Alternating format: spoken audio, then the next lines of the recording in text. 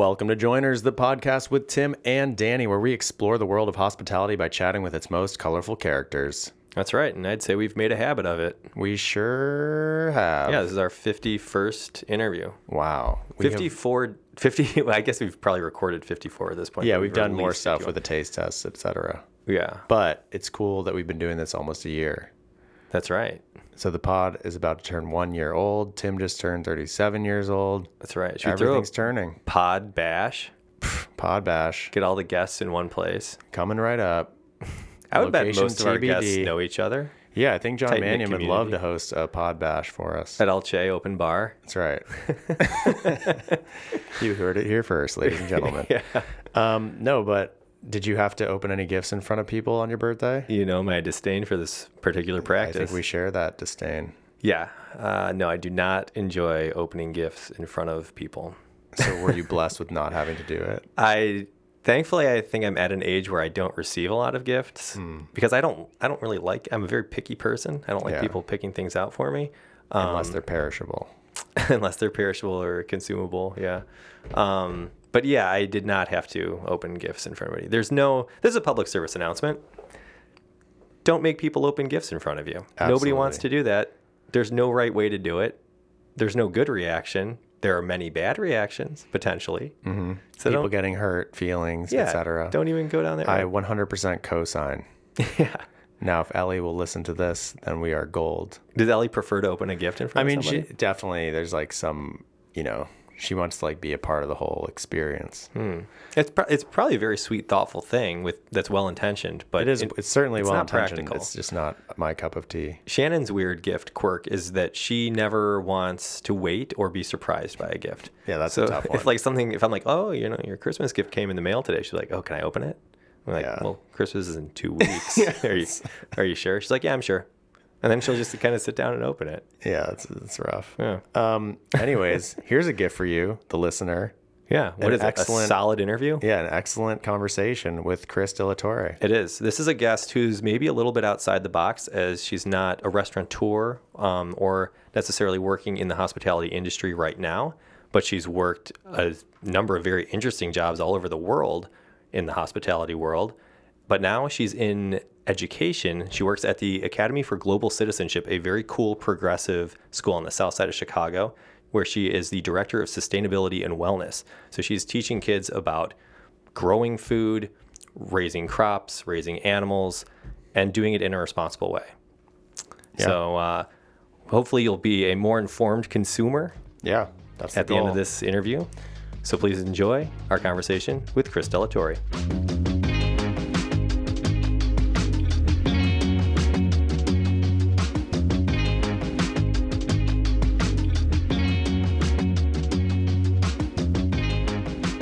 All right, Kris, welcome in.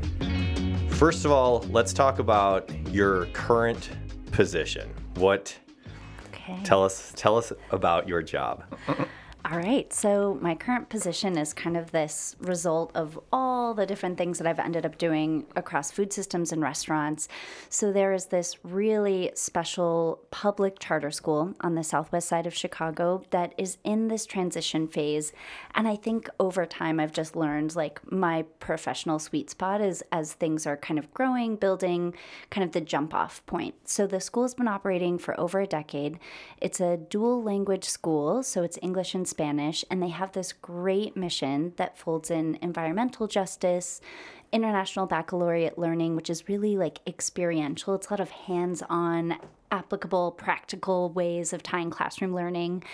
And they are moving to this incredible new campus. It's 6 acres on the southwest side. They're implementing a 2-acre production farm, learning gardens, some livestock, and the building is both energy and water net positive. Wow. So my position is a position that hopefully becomes pretty common across public schools, but specifically in the case of this school, as the director of sustainability and school food, I'm there to coach teachers on implementing a lot of these ideas and experiences into the classroom, because it's not always obvious, right? It's like you can teach math a million ways, and there are all of these things like manipulatives, but could a garden function in that way? Totally. So is this the central part of the curriculum? It is a central part of the curriculum, and what makes it central is that environmental justice piece. So it could happen in a lot of different contexts, just even as part of experiential learning. There's a lot of farm to school cafeteria programs that are popping up. You could weave it in a lot of different ways. And what is the name of this school? Oh, it's Academy for Global Citizenship. Okay, cool. Yeah. It sounds utopic. How novel is this concept? And I guess where did, because you mentioned it's been around for about a decade. Yeah. Was this one of the first in the country like this? There are models across the country. You see a lot of them on the coasts, on West Coast. There are very few that are public, and there are fewer that bring all of the ideas under one roof. Yeah. So there are really strong models kind of doing one of the things, but not really any that are putting them all together, and not really in Chicago. And there's been this evolution in charter schools in particular that, you're scaling it as like a for-profit entity. But really, the initial idea of charters was to pilot new ways of implementing learning in the classroom and feed that back to the broader district, right? So we're a small school. We're about 500 students. So we can apply things, and we hire people into educator positions who are down to just try things out. And that brings in this really interesting mix of veteran teachers who just want to have the kind of freedom that a charter school allows, and then some newer teachers who want to see education happen differently. Yeah. So it's a pretty special project. So it's essentially a proof of concept. It's like, hey, this is working here. We can do some of these progressive ideas and prove that it's feasible, and in the hopes that other schools will adopt it. Yes. And do you find that schools are willing to adapt it, or is there friction there? Oh, yeah. I mean, change is hard, just period. And so we're collecting data on everything, and we spend a lot of time building partnerships because there's a trust piece there as well. And if we can kind of point to longstanding partners, if we can invite people in and create a really transparent model, we're seeing inroads happen not only in our region, but also across the country. So slowly but surely, and it happens really small and really incremental, but it's happening. How did you get the first students, or how did they get the first students 10 years ago Oh, great question. to subscribe to this, new way of thinking and learning? Well, the majority of our students come from within district. So there is a lottery system, but right now our facilities are like a repurposed barrel factory and like an old CPS school. So there's not the kind of glitz and glam that we're about to have with this kind of leveling up of the new campus. So most of the recruitment are really from kids in the area who, it's geography, it's proximity. And then quite a few parents are like, oh, and this is amazing. My kid will speak Spanish. My kid's going to have organic served lunch and breakfast, and it's free. Yeah. My kid's going to go play outside a bunch of hours of the day and use that as part of their learning experience. So it's, people come around to it, but it's not necessarily the thing that draws them in so far. That's cool. Is this on the southwest side, you said? Where exactly? Or Yeah, where's so the old, It is, so we're split between two locations, which is super fun in all the ways that it's really complicated to run a garden program like on opposite sides of Cicero. So it's the Cicero corridor just south of 55, but north of Midway. Okay, cool. Yeah. So not a particularly glamorous resource part of the city. It's heavy industry, low air quality, and that's part of what makes the project so important. Has that been a challenge for growing things and all sorts of stuff like that? We have to think a lot about food safety. Just in any case, there are structures in place to send your produce from the garden into the school cafeteria. There are checks and balances for that, but it's something we do have to be mindful of, like a lot of soil testing and thinking about how to partner with organizations that can green our part of the city. So we have a really low urban canopy, so there's not a density of trees in the way that you see in other parts of the city. So we have a campus we're inviting organizations on. We have kids plant trees and community members. So yeah, it's... How do you, this could be a silly question, but how do you cleanse soil or get it to a place where you can grow things safely in it if it is contaminated or what? Yeah, so the short answer is like in the city, you don't mess with it. You just cap it. Like it's, the degree of history that you'd have to go through of like, what was there? What's there now? How long is it going to take? You could, if you have the time and the sort of level of investment in that property, like we don't own the properties that we're on. So the remediation process is like lengthy and or expensive.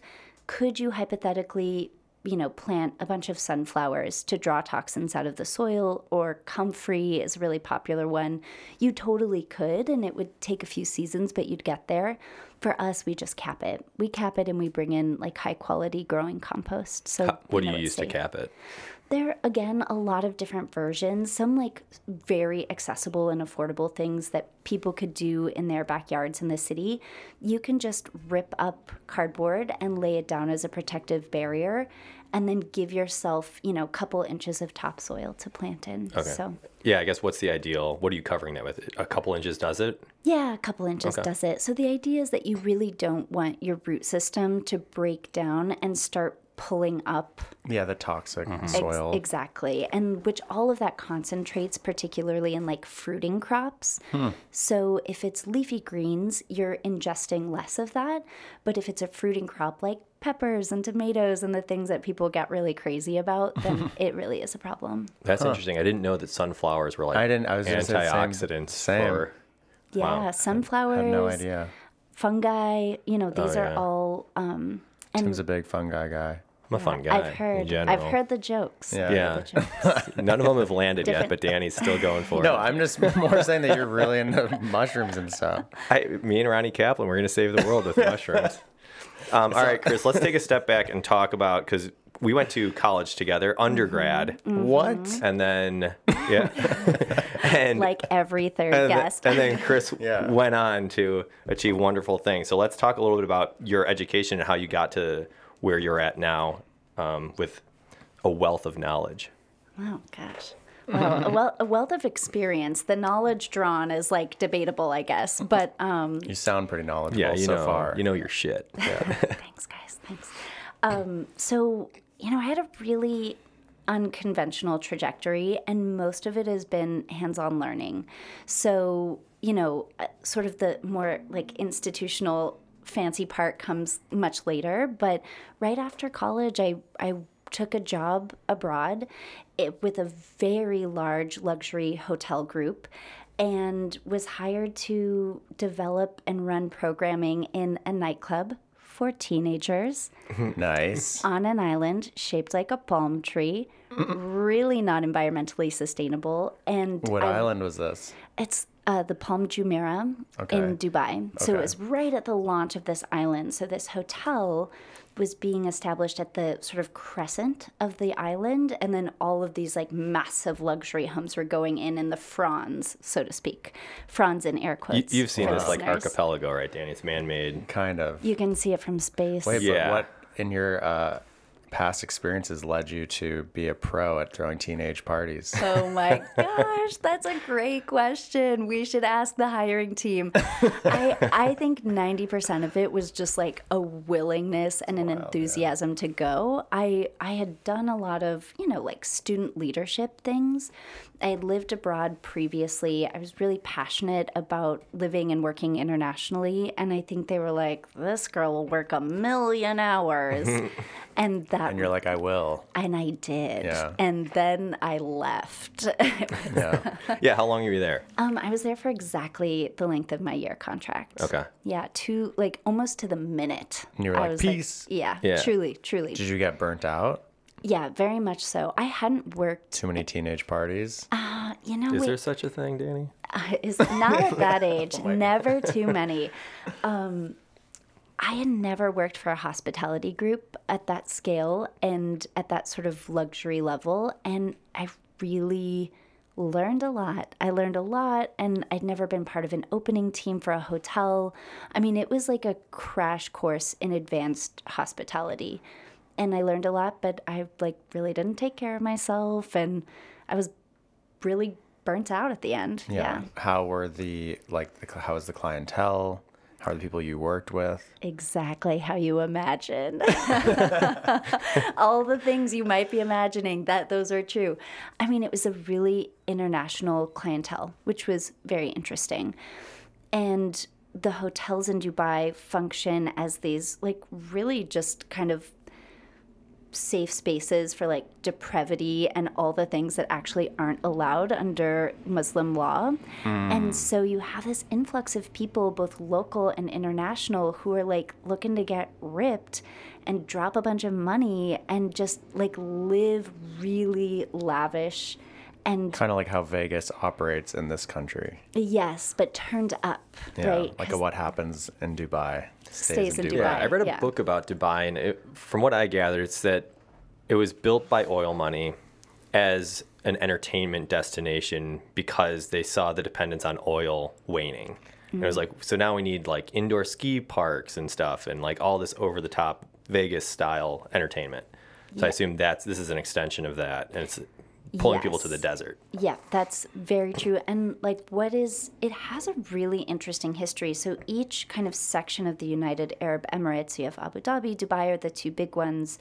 You know, Dubai in particular, even pre-oil, really survived on a pearl trade. So they were harvesting pearls, and it was a pearl destination. Then they kind of saw like, yep, they have some oil resources, but not enough to be significant. And so now they're leveraging this like pretty big, tourism is their primary industry. So And then real quick, what is a teenage nightclub like? well, Tim's taking notes. It was pretty cool, I will say. I mean, is there like I would hope there's like a maximum age. Because some people would be Yes. like, ooh, teenagers. And you're like, I whoa, know. whoa, slow down, no, bud. that's like a whole different part of the Right. story, Tim. no. So the way that it was set up, which is also really hard in an international context because an 18-year-old has much different privileges in the US, Yeah. let's say, than they do in the UK or Australia. So you have this international space, 18 was the limit, so like 12 to 18, and we had a dance floor and a DJ booth and a theater and like a tech hub and like a game room and a mocktail bar. Were these like the kids of the parents visiting the luxury properties? Yes. Okay. So it was like part babysitting. Danny, I'm sure you've been there. Don't act like you know about this place. Oh my God, yeah. part babysitting, part like trap, because you have 18-year-olds who go down to the pub. They've been ordering a beer since they were 15. Yeah, that's weird. And now the rules are that they are going to the kids club for a mocktail and to play video games. And then you have young people coming in who are really sheltered, Yeah. who really don't have any of those privileges. So bizarre. It was bizarre.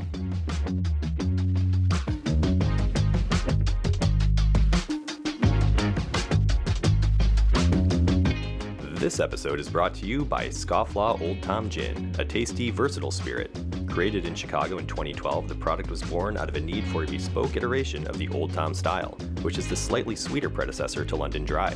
Scofflaw Old Tom Gin carries classic notes of orange peel, juniper, and coriander, while balancing on a subtle floral edge thanks to the addition of osmanthus blossoms. Its elevated proof is suitable in cocktails or unadorned. Scofflaw Old Tom Gin, complete your bar.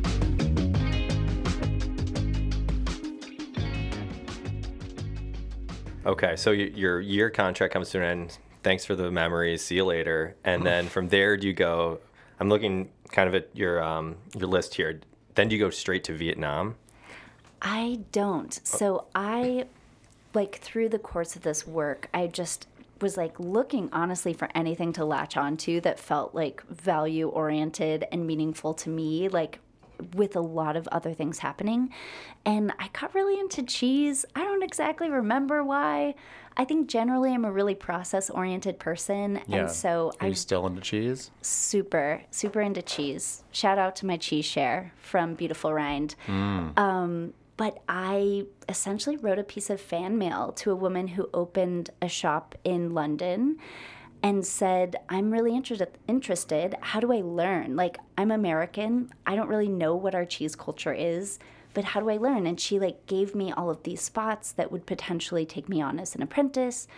And I just started going to these different places around the world and working for free, essentially, or in exchange for like room and board. And cheese. And cheese. I ate a lot of cheese.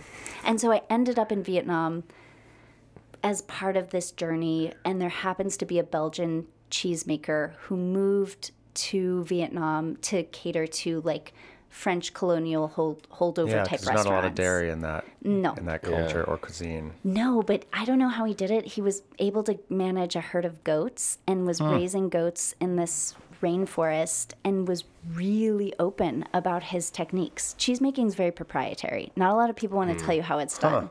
And he was very down to tell me how he makes All right, his Kris, cheese. spill the beans. How do you make it? I can't Really? now. I don't What- know I guess if he's what- changed his mind. Yeah, what types of things are proprietary? The entire process, or is there like one specific part of the process where it's like this is what we don't share?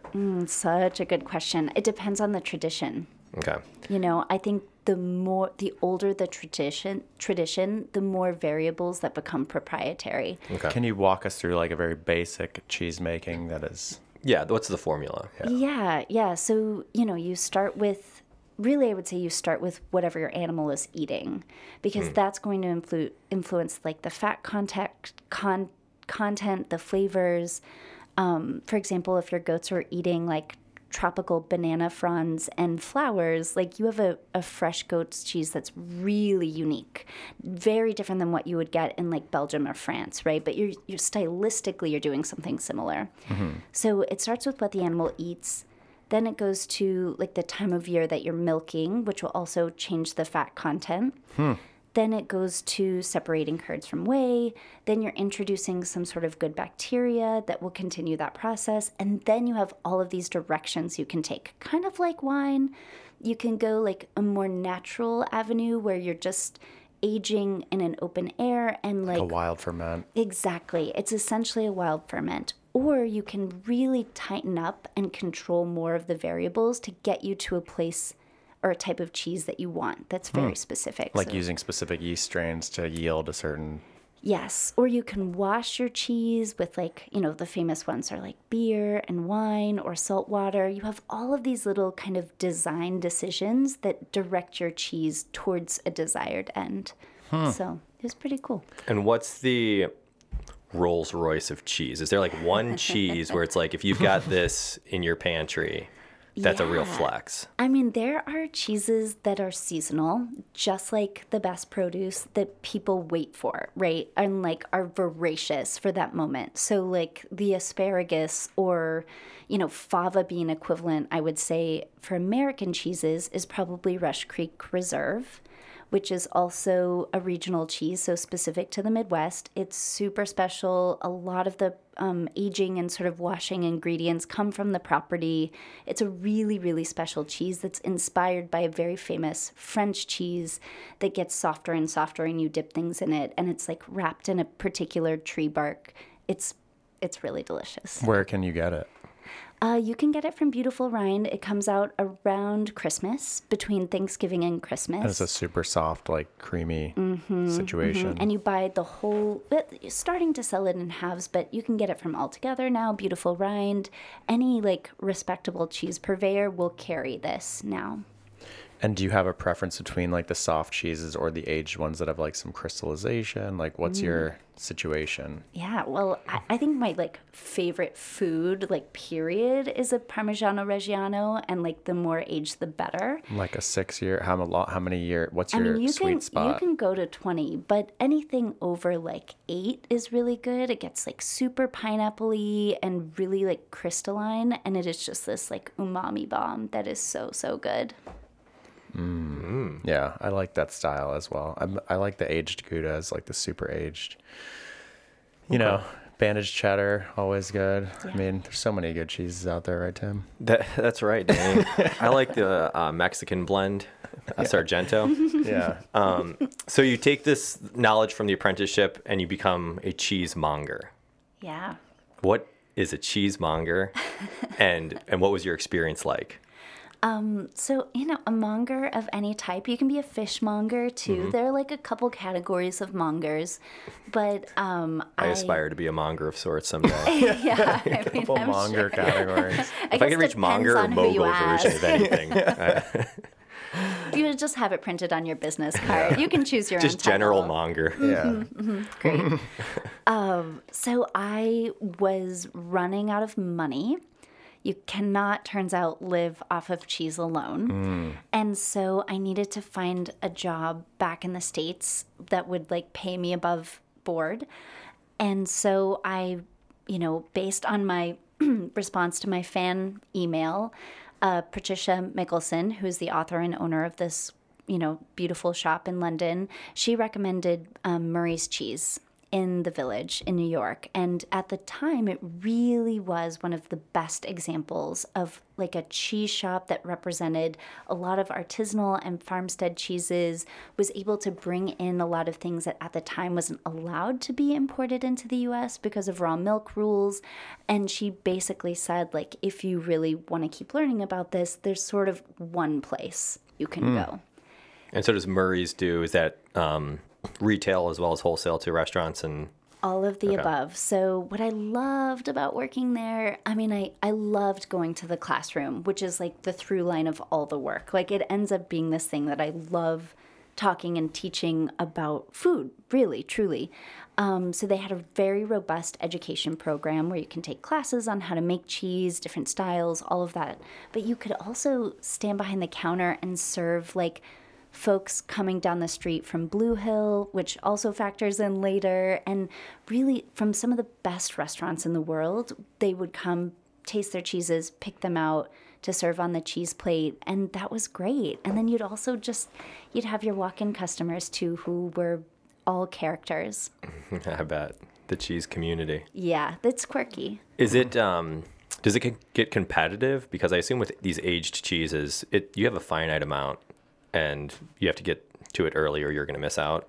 Yes, it does get competitive, but I think there's a certain, at least then, there was a certain echelon of restaurants who were really interested in like fine French cheeses, and those were the harder ones to get. So, for like Danielle Ballou, some of the more kind of like aligned restaurants who would have a traditional French cheese plate, they would really get first dibs, and some of the stuff wouldn't make it onto like normal retail. Yeah. What were some of the restaurants that were coming to you? Oh my gosh, it's on the spot. Blue Hill. Yeah. Blue Hill was the big one. And then 11 Madison would come in quite a bit. They would pick up cheeses fairly often. And did these places have their own cheese people within or is it the chefs? A lot of times, mostly chefs, actually. Mostly chefs. Who'd you like dealing with the most? I did love the team at Blue Hill. Okay. Yeah, they were great. That's a nice transition because you eventually worked there. I did eventually work there. Tell us about that. So, in addition to Blue Hill in the city, there's Stone Barns. Exactly. Where I proposed to my wife. Oh, beautiful move. What'd she say? Where was it? Was it in the manure shed? It was in the shed. Yeah. Yes, So, this is the thing. yeah. So Is it basically, really? Oh, yeah. Oh, basically, it was like a very long back and forth coordination. One of our friends, Nate Otto, made a painting for it, so I'd like send it to them.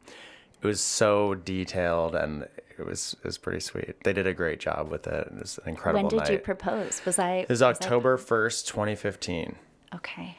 I might have been at the restaurant. Yeah. I have to go back in time, but It's pretty cool. that's very cool. Yeah, well, it was really sweet. it's a beautiful place, perfect for a proposal. Hope that's still going well. Yeah, it's still Things are going good. well. Yep. Yeah. So I spent some time at Stone Barns, and I rotated through the farm and front of house, and that was a different kind of education. And Dan was in the midst of writing the third plate. And so, unbeknownst to me, when I moved to that position, I think that year of people who were kind of moving between front of house and the farm got the benefit of like Dan just trying out material and bringing in sort of an extra amount of experts into the restaurant to really educate staff and integrate that into the book. So I really got the benefit of a lot of unpacking of like Wendell Berry and like agrarian philosophy that Dan was trying to translate to the plate. Yeah. So how long were you there for? A year and a half. Okay. So it's a pretty specific program. It's 9 months, and then I stayed a little bit longer. What was the 9-month program? So the 9-month is a rotation between all parts of the farm and then front of house. Oh, cool. And then when you stayed on, what were you doing then? Front of house.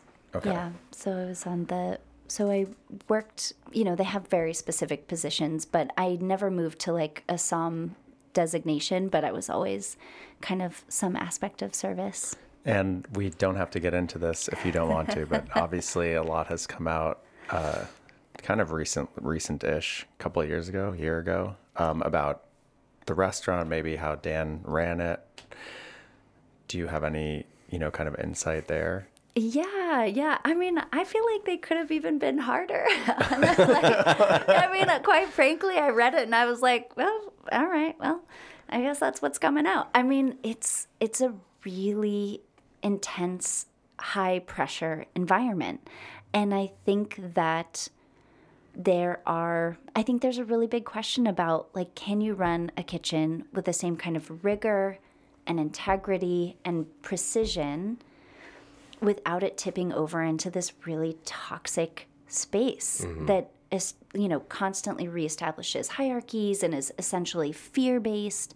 And I don't know. Did that seem to be like how your interactions with the hierarchy were kind of like that? Oh, yeah. Yeah. I mean, one sort of semi-typical interaction is like we'd created this dish around the eggs coming from the farm. They're these beautiful, like super vibrant, colorful yolks. The yolk was really lightly processed. And then to like make it impossible, we had these tiny paper thin crackers, like the tiniest breath would move them. And we balanced it on the edge of a bowl with the perfectly intact egg yolk in the bottom of the bowl. And then you needed to get those to the a table, yeah. Without breaking the yolk. And of course it was a total disaster and the kitchen was getting stressed. We were like getting backed up.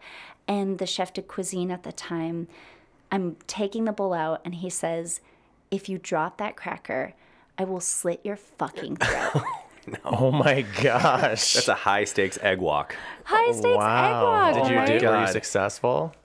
Probably. I don't know. Well, you're here to tell the story. Oh my god. Blocked it from memory, whatever my happened God. next. I think some, this all could be cut, but some important context for the listener, like, why would we cut it? Like, what is you just don't want to kind of speak badly of an experience that you gained things from, or like, yeah, I like love we're not, that question. we're not trying to force anything. We're happy to cut it. I think it's just interesting for anyone to hear the process of why we would cut or how. Yeah, I mean, I love that question. I think for me, I guess my thought is like, maybe you don't want the F-bomb in an episode. Oh, no, we don't. Oh, you care haven't about listened that. to enough episodes. Okay, great. Then in that case, like, I think it can be said, although I'm not sure that it's adding anything more to the conversation right now. Yeah. Right? I think that the big question is how to establish different types of norms and get the same quality result. Yeah. Right. I have this, I mean, we always use like Whiplash as an example in our house or whatever, that film. Mm-hmm. And I just think that ultimately, I mean, this could be unpopular, I guess, but maybe just some people respond to stuff like that and some people don't. And some people are motivated by stuff like that and some people aren't. Like, I don't know if there are general rules that apply to everyone. Yeah, it's tough when you can't argue with the results. Like, I don't know, like famously low wages in fine dining. It's like these people, yeah, they pay their dues. They're not making any money. It's maybe a toxic thing, but then they go on to open their own restaurant or receive their own accolades. But it's like, how, yeah, exactly like you said, how can you get these results without the toxicity? Yeah, and it's like your true apprenticeships where like you were given room and board and no money. You obviously seemingly appreciated those experiences and grew from them. And then it's like once you don't call it an apprenticeship and you're paying some money, then it's like, where's the line? You're And not you paying did stay enough on money. twice as long as the apprenticeship, or was it an apprenticeship? Yeah. Yeah. Yeah, I think those are great questions. I do think that there is a culture shift and sort of a collective mentality that isn't, I was fine with those experiences and I felt like I could absorb whatever kind of low to the ground living like- that those required of me. Yeah. But I wouldn't expect that or demand that anyone else needs to do that to really learn the trade. I think that there was something really special and there was like other types of reciprocity for me that made it worth it. I do think culture is changing, and I think young people are expecting a different environment. Yeah, I mean, we've definitely seen that as well. In Or our at least restaurants and transparency, bars. where it's like people know what they're signing up for, hopefully. Yeah, I think Because some people ultimately it's- can handle that. Not that they should. Yeah, I guess the but, point like, is some none people of have us- thicker skin. Yeah, Yeah. none of us should have to handle it, I guess, is Yeah. the point. One thing that I will say that I actually like working for both Dan and Elena Reagan of Elizabeth. One thing that I think was really interesting, because it's not all bad, right? Are these complex people who had, in varying degrees of success, managing their own individual anxiety and stress and keeping that from creating a toxic environment? Sure, there were things they did well and there were things that they really didn't. But what I will say that happened in both of those places is that they both were playing with the idea of what a dining experience could be and what a work environment could be, and that the people at the restaurant at every level were actually pretty involved in that process. And I think that is super interesting, and I think we can be asking those same questions. And for me right now, it's school food. So all of this comes, thank you, all of this comes to the point of like, how can we ask that same question with how we feed kids in public schools? Yeah.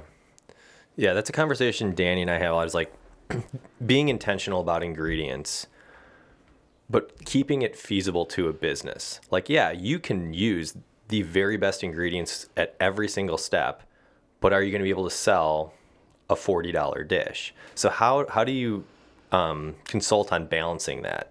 Are there certain, like, I just don't know how that works, or what does that conversation look like?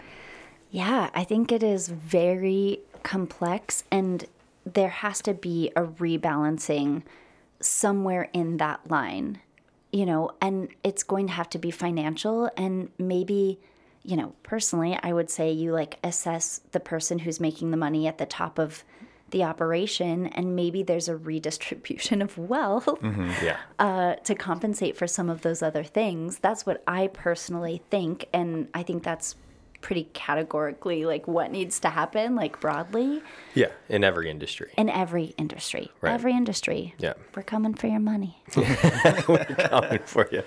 Okay, so you've worked a lot at the intersection of farming, production, sourcing, and hospitality, both front of house. And have you done was there any back of house stuff? or Really mostly- never in the kitchen. More on the growing side. So I think Yeah, it's back of house. Yeah, but I guess you would say, and I've, yeah. I don't know, I've always had an affinity, like I've always really loved back of house operations, and that's usually who my people have been in the restaurant, which is probably why I refocused on like the production side and the farm side. I don't think I can hang in the kitchen. I do not do well under that type of pressure, but I can grow a bunch of beautiful food, and I can really like talk shop with the people who handle it and prepare it, ideate around it, who it matters to, So that side of the business seemed to resonate more with you. At what point do you decide to go back to school to learn more in that realm? Yeah, so I really didn't think I would go back to school because I was having like such rich generative experiences just showing up to different places. But what ended up happening was as I got closer to the production and like land stewardship side of things, I really had more and more opportunity to teach around how to garden, how to grow, why it matters, you know, how that looks in an urban or peri-urban context. And the questions I was having were about like education and less so about the production and the food focused part of it. So I really wanted to understand really essentially how people process information and how you change and adapt habits and behaviors. And that was like the education piece. And I wasn't able to ask those questions or have those conversations when like money was on the line, right? There are very few jobs that are like, sure, let's sit down and unpack the, you know, it needs to be a philosophical shift in philosophy. Totally. Yeah. So I was like, okay, I gotta go to school. Okay. Where So they let you. And you studied human development and learning. Tell us about that. Yeah. So She won't tell you, but she went to Harvard Graduate School of Education. It's a fancy school, but it seems like, was that like... Actually in Harvard, Illinois. Tim, you might have heard of it. I know it intimately. But was this like the only... Is it a progressive... Like, this seems like a very novel thing to study. Mm-hmm. Is this the only place it's happening? I think Harvard has an especially interesting structure. You know, a lot of education programs at the graduate level are teaching and preparing people for administration or district positions or classroom positions. And those programs are obviously super important. But this program at Harvard is especially aligned to people who aren't classroom teachers. Like I'm not a classroom teacher. I'm not an administrator. I didn't intend to be any of those things. And I'm not particularly interested, like not my strength. Other people are great at it. And I wanted to talk about ideas and structures and how we treat sort of every moment like an educational moment. And so this program also has a really strong social justice focus, because there are a lot of systemic issues that affect how we learn too. So Harvard really this was the best program I could find.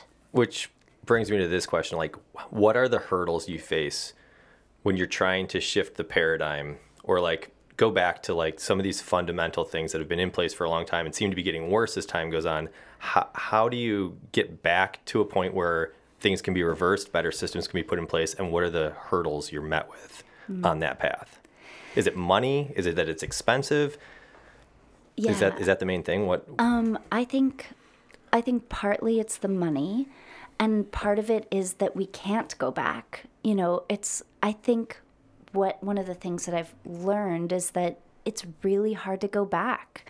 The systems are in place. Things are moving forward. No matter what's happening at the school level, you have to serve kids food every single day.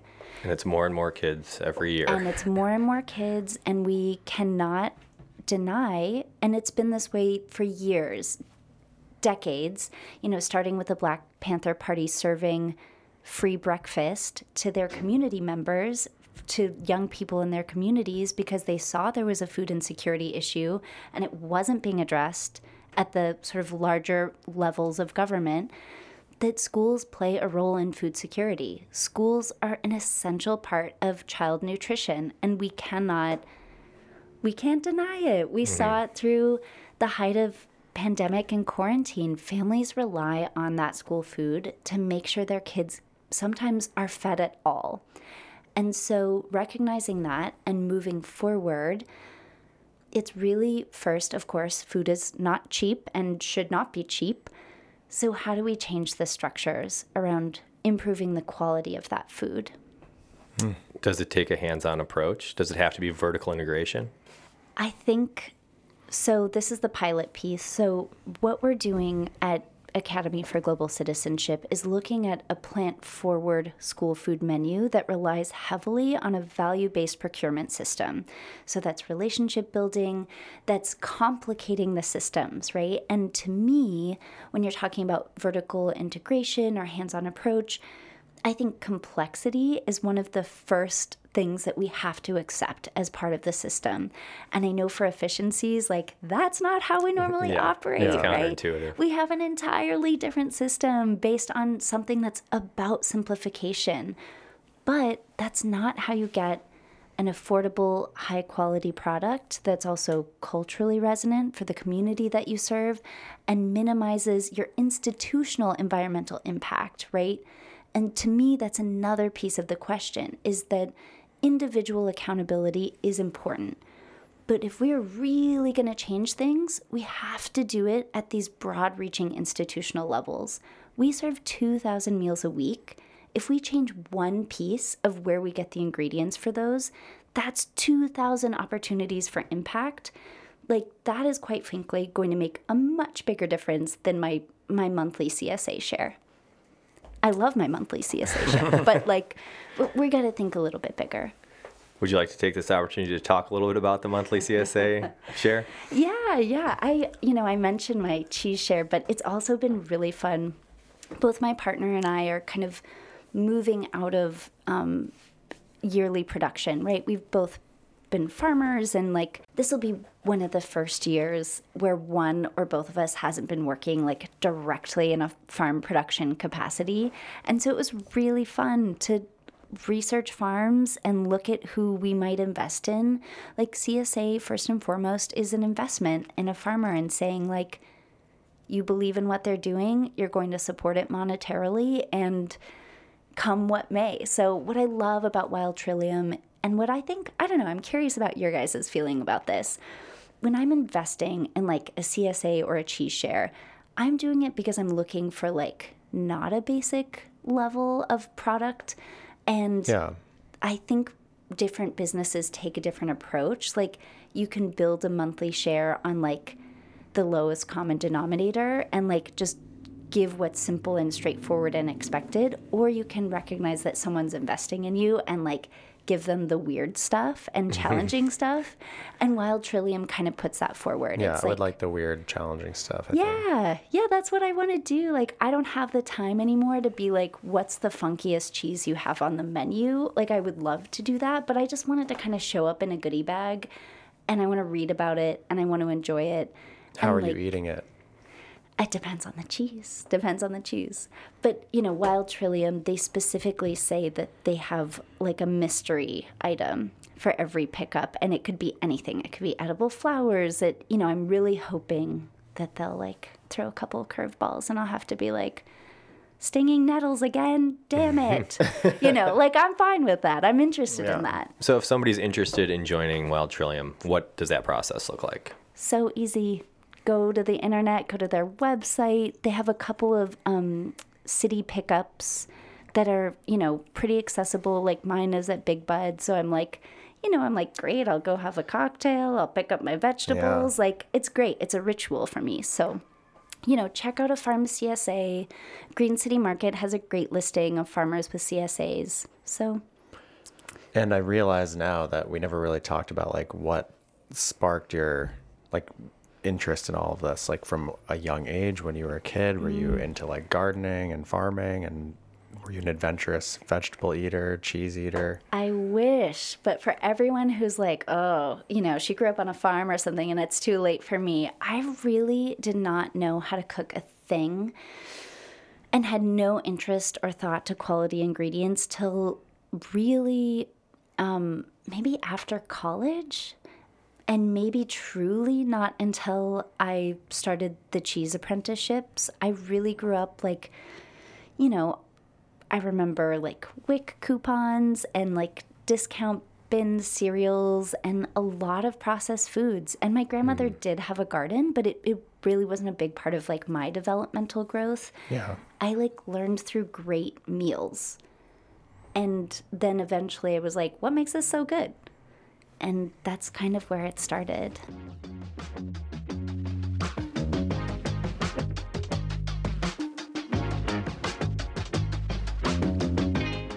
This episode of Joiners is brought to you by Stock Manufacturing, makers of fine hospitality workwear. You obsess over the details in your space, so why stop at your staff's uniforms? Stock has something for every aesthetic. From fine dining to a corner cafe, they've got you covered. Choose from in-stock, ready-to-wear options, or design the perfect custom uniform for your team. For more information, visit stockmfgco.com.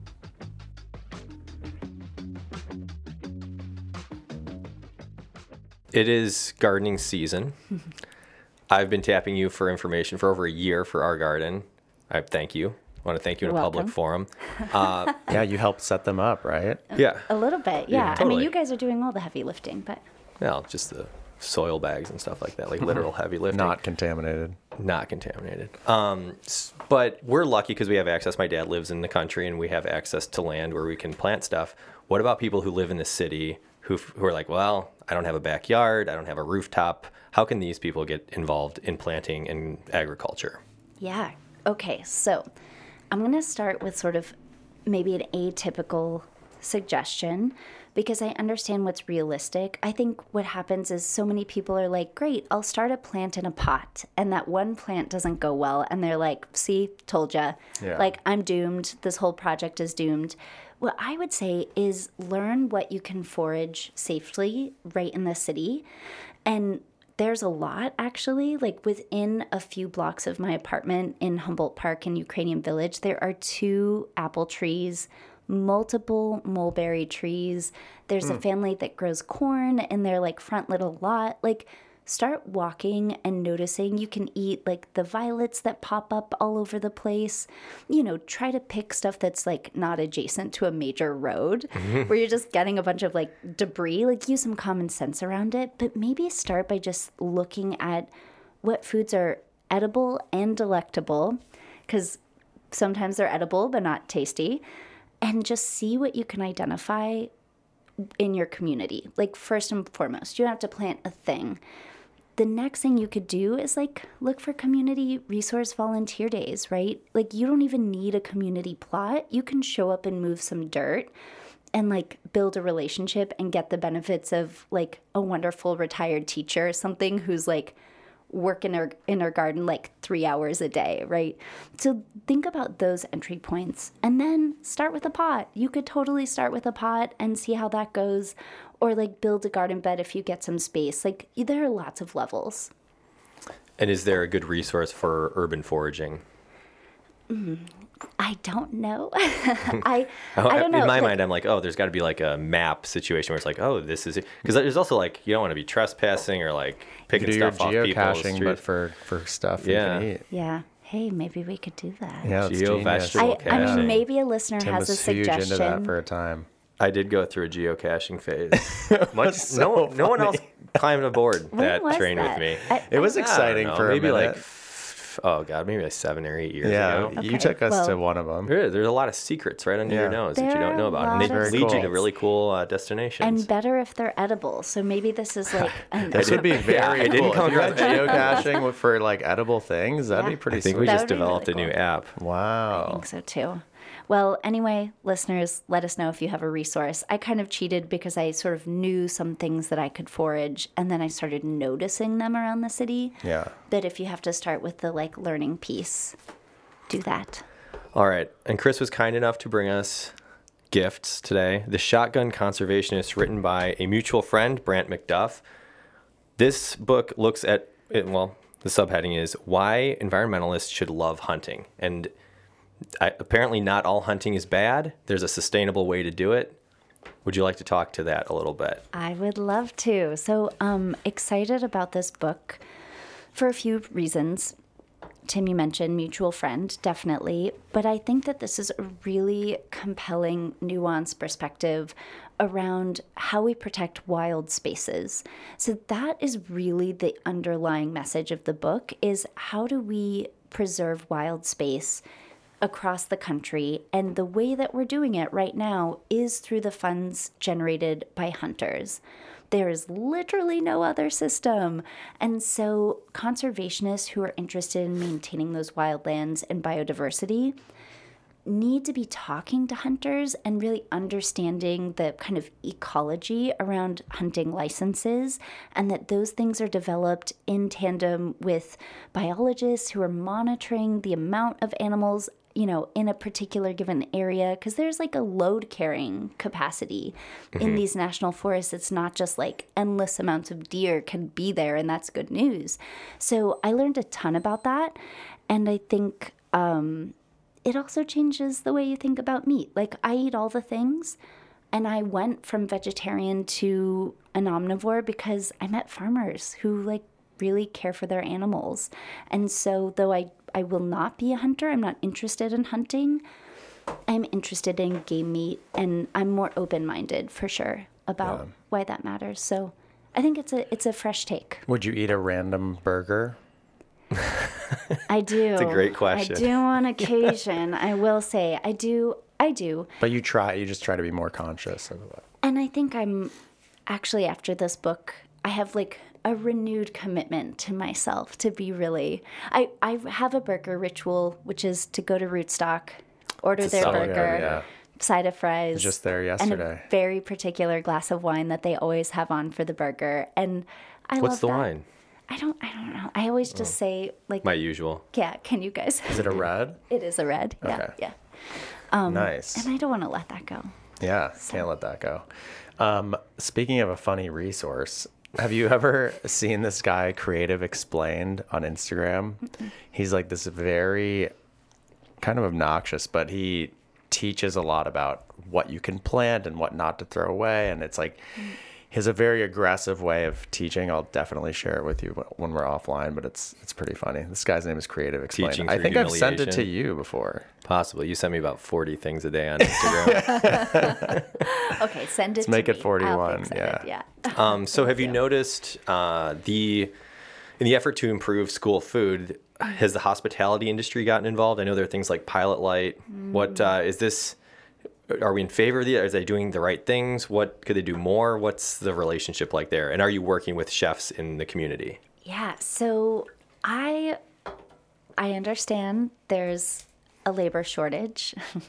Really, hospitality is struggling. So are school food and food service management companies, which are really the entities that tend to run most large district food programs. What I would say is that, you know, in my experience and what I witnessed, observed, heard a lot of feedback about is that you have this new type of aspiring chef who's going into these pretty rigorous, ambitious kitchens. And they also have perhaps a certain level of privilege or expectation about where their work is going to lead them. And there isn't a clear pathway in a lot of restaurant kitchens for that. Increased wages, benefits, reasonable schedules. If you want to have a family, those are big challenges. And so what I would say is that there is this awesome opportunity within school food to take, you know, if you want to see the way the food you make impacts the diner, if you want reasonable hours, if you want benefits, if you want a trajectory where you could end up as like, you know, a corporate head chef or, you know, working in one of these food service management companies, we need that vision. We need that vision. And we also need people who respect and understand a rigorous kitchen and can implement that at the school level and really take pride in the food that they're making for kids. Who are these food service companies that you think are doing a great job? None of them. Oh. Literally. Bow, bow, bow, bow. Yeah, literally none of them. All right. But we are working on it. And I think, again, it's going to take all of us to hold these companies to account. But they're for-profit entities. They have the money to pay people. We just have to demand that they serve better food. Yeah. Yeah, we need some lobbyists to talk to the corporations. That's right. And what could we be doing as individuals or the people listening to kind of make the food, you know, environment, I guess, Other than writing our senators. better? Yeah, other than writing your senators, I think for most people, just like learn about what's served in your kitchen or in your school cafeteria. So, you know, if you have kids or nephews or, you know, in whatever capacity, just first understand what the food looks like. You might be surprised. And then also understand who's running that food program. And I think if you work in the hospitality industry, look at these food service management companies and apply to work there. Like, it was so interesting. I just joined the Illinois School Nutrition Network. And so it's a bunch of food service professionals. And never in my life, I'm just registering for a conference, right? I'm prompted 3 times to let them know if I'm going to retire soon. So I feel like that might be an indication of like who's working there right now. Well, are you?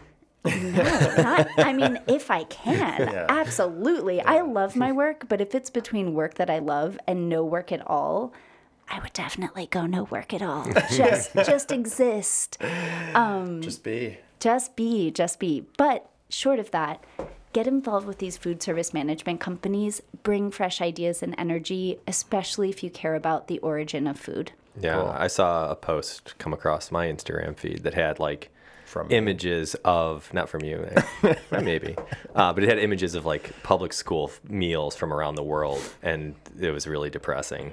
We For can do for better. Americans, it was Yeah, depressing, but everywhere for else us, yeah. looked pretty sweet. I remember in that there's like a Michael Moore documentary about food and or something, because I remember the French cafeteria scenes. It was like they got multiple types of cheese. It was like this incredible meal, We can do better. very gourmet.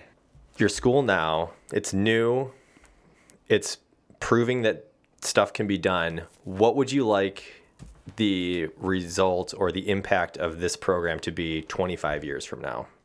Such a big question. I really want to change school food. So what I have learned is that we have an issue supporting small to medium-sized, particularly family-run farms that are diversified, that see themselves as stewards of the land. People are opting out of that work because it's not livable and it doesn't pay a livable wage, and they're having to compete with these, the consolidation of food, right? So we have these producers who need a customer, big customers, and then we have this shitty food system that thousands, millions of families are relying on in our country to feed their kids food every single day. And the ingredients suck. We're suffering from supply chain issues. They can't even get the ingredients for sucky food. What if we just connected those? And it's not it's a really complicated, convoluted system. Mm-hmm. But there's an opportunity to really build up and address both problems, and kids will eat better. Right? And this is not a novel idea. You're hard-pressed to find someone in a school who's like, do you wish your kids ate really good food? Right. Like, no one's going to say no, but it's a scary problem to tackle, and it's really complicated, and there's a lot of people who will tell you why it won't work. But I see that there are definitely ways to work it. It's not going to change tomorrow, but in 25 years, we could literally be serving better public school food and propping up farmers who really care about the land and animals that they are stewards of. Why would we not pursue that? Yeah, and you're educating people at a young age on eating right, which will solve another host of issues with health, a broken healthcare system. It's an it could spark ecosystem. It's exactly. a web. Everything is connected. Yeah.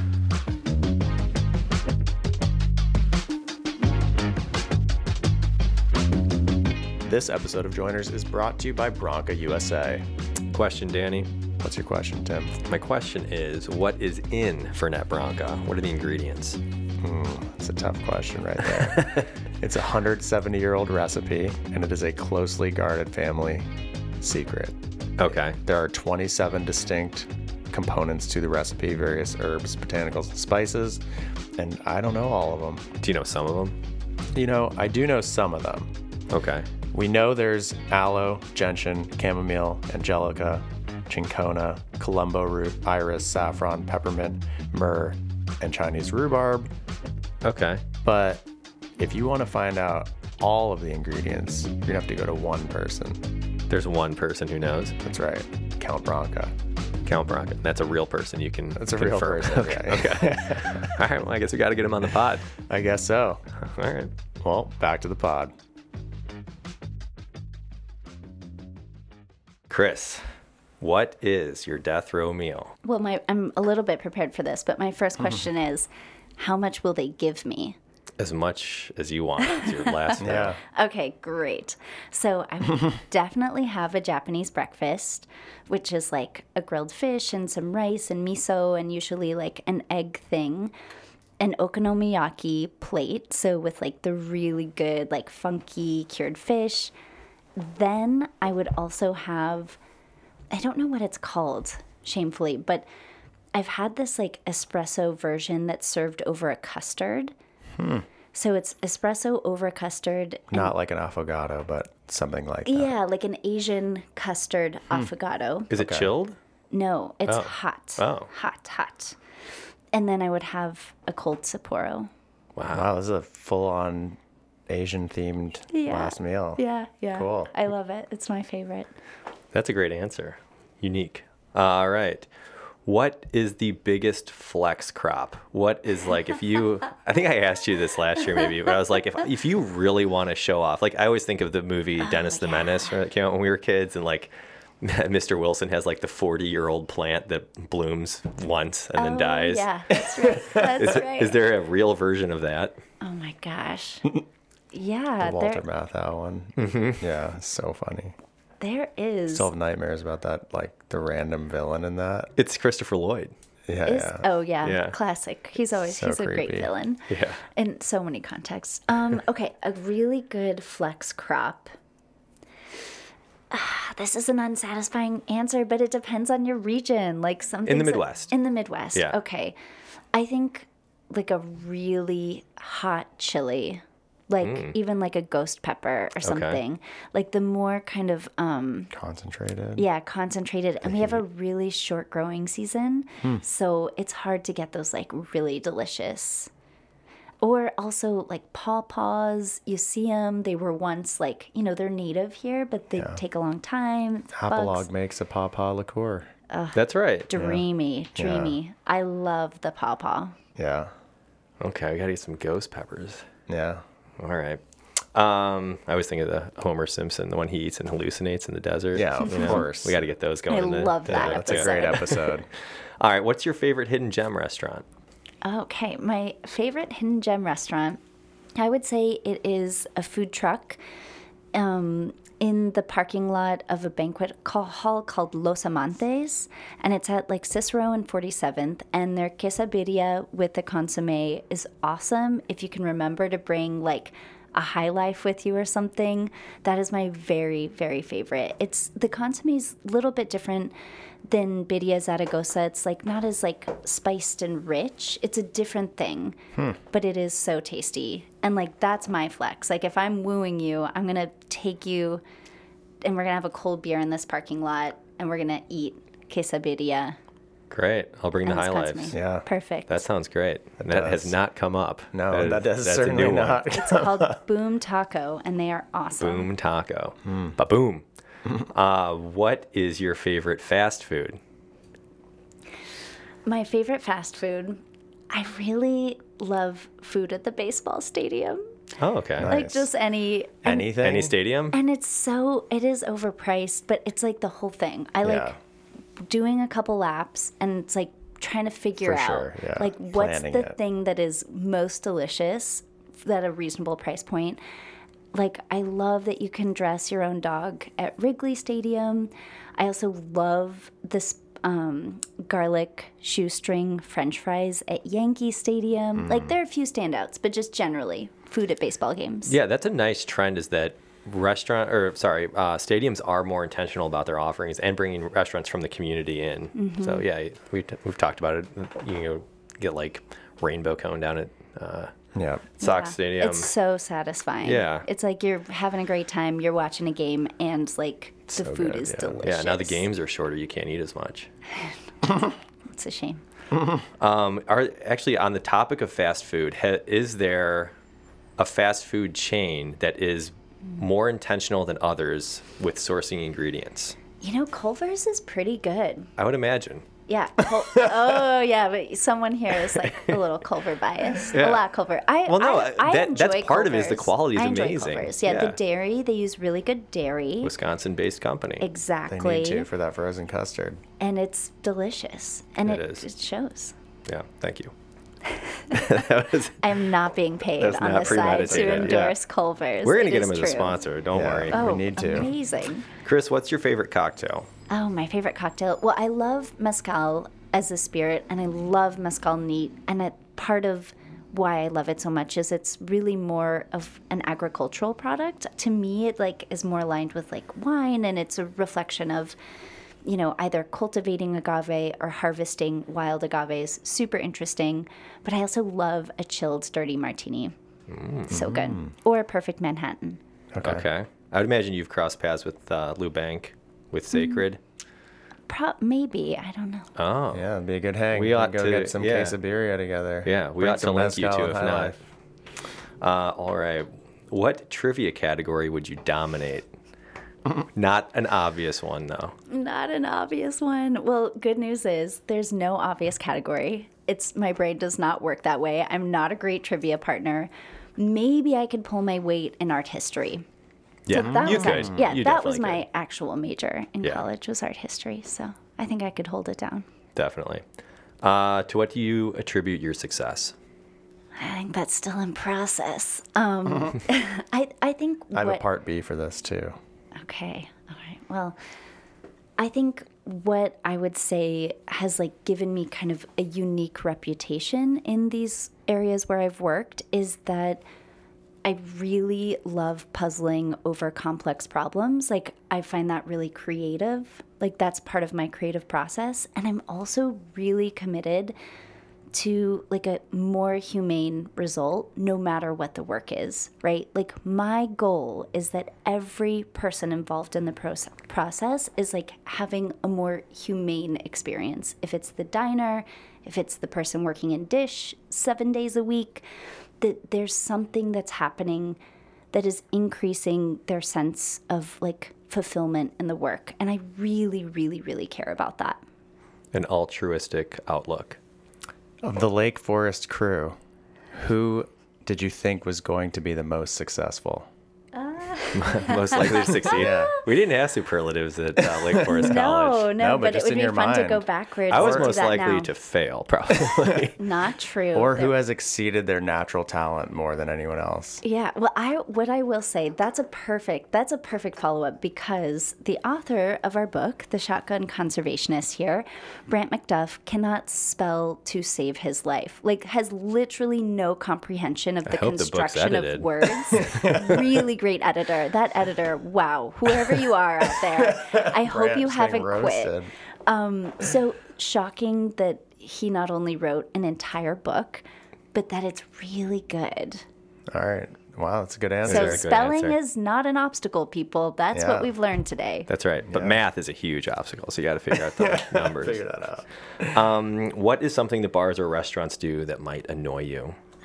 I have a really specific one for Good. this. And obviously it's not appropriate all the time, but I really don't like when like a sit-down restaurant does not pace my food. Yeah. I think there are lots of weird things that we do as part of fine dining that are like totally made up and absurd, but pacing food is something we should all learn from, and it bums me out so much when I'm at a nice place. I'm like loving the ambiance, the music, everything's right, and then everything comes at once, and I have a thing that is both melting and getting colder, and you have to decide, and then the meal is rushed. Ugh, I hate it. I totally agree. And kind of in that same vein, I don't like ordering everything at once. And I Same. Mm-hmm. understand That might that be it's the easy on the solution, kitchen to do that. And they're like, well, so we can pace it out for you. It's generally not paced out properly. And also, I like to kind of order as I go. Yes. Because you're very hungry when you sit down, and you tend to over order or not order smart. Yep. And you're So- like thinking about, what are the flavors, the textures, like how you're satiated. Like sometimes you don't know right away. If you've Yeah. first time diner, Or you don't know if you're in a couple courses in, you're like, oh, I know it would pair great with this, or you follow this up with this. Yeah. So. Yeah, that's my But gripe. I do get the restaurant side of that too. All right, and then here's our last question: what is the best thing about Chicago's dining scene? I really like that people are using their spaces to prop up small projects. So I think, for example, a really good example was Elizabeth, run by Elena Reagan, which is now no more. She would offer up the 2 days a week to like a side project where someone could host, basically use their like proof of concept and serve dinners and have pop-ups. And I love that like happens a lot across Chicago. I love that there's space for people to just try a passion project. I think that's really cool. And I think that keeps food interesting. I think that keeps the food scene really dynamic. Yeah. Did it have any of those little projects blossomed into full brick and mortars? Are there any restaurants that started out in the Elizabeth kitchen? Not off the top of my head. I'm sure they're out there. I know people have gone on to like start I think Derek might have been a guest on the show, but work in like beverage industry, open up a wine store. Derek was the sommelier for a long time. Oh, Derek Westbrook. Yep, Derek. He hasn't been on yet. Oh, we're going to get him. Okay, great. So Derek Westbrook went on to start his own wine shop and multiple other things we'll talk about on the show. And then there are other people who are leading kitchens now that definitely, like, their vision as part of their pop-up is like kind of driving that philosophy. So there are a few folks. And Elena started by making like pierogi in the market, right? So she wasn't popping up in someone else's space, but she was still like popping up. Yeah. So that was huge for her. Yeah. All right, that was the last question. Kris De La Torre, thank you so much for joining us today. Thank you. It was a lot of fun. Thank you.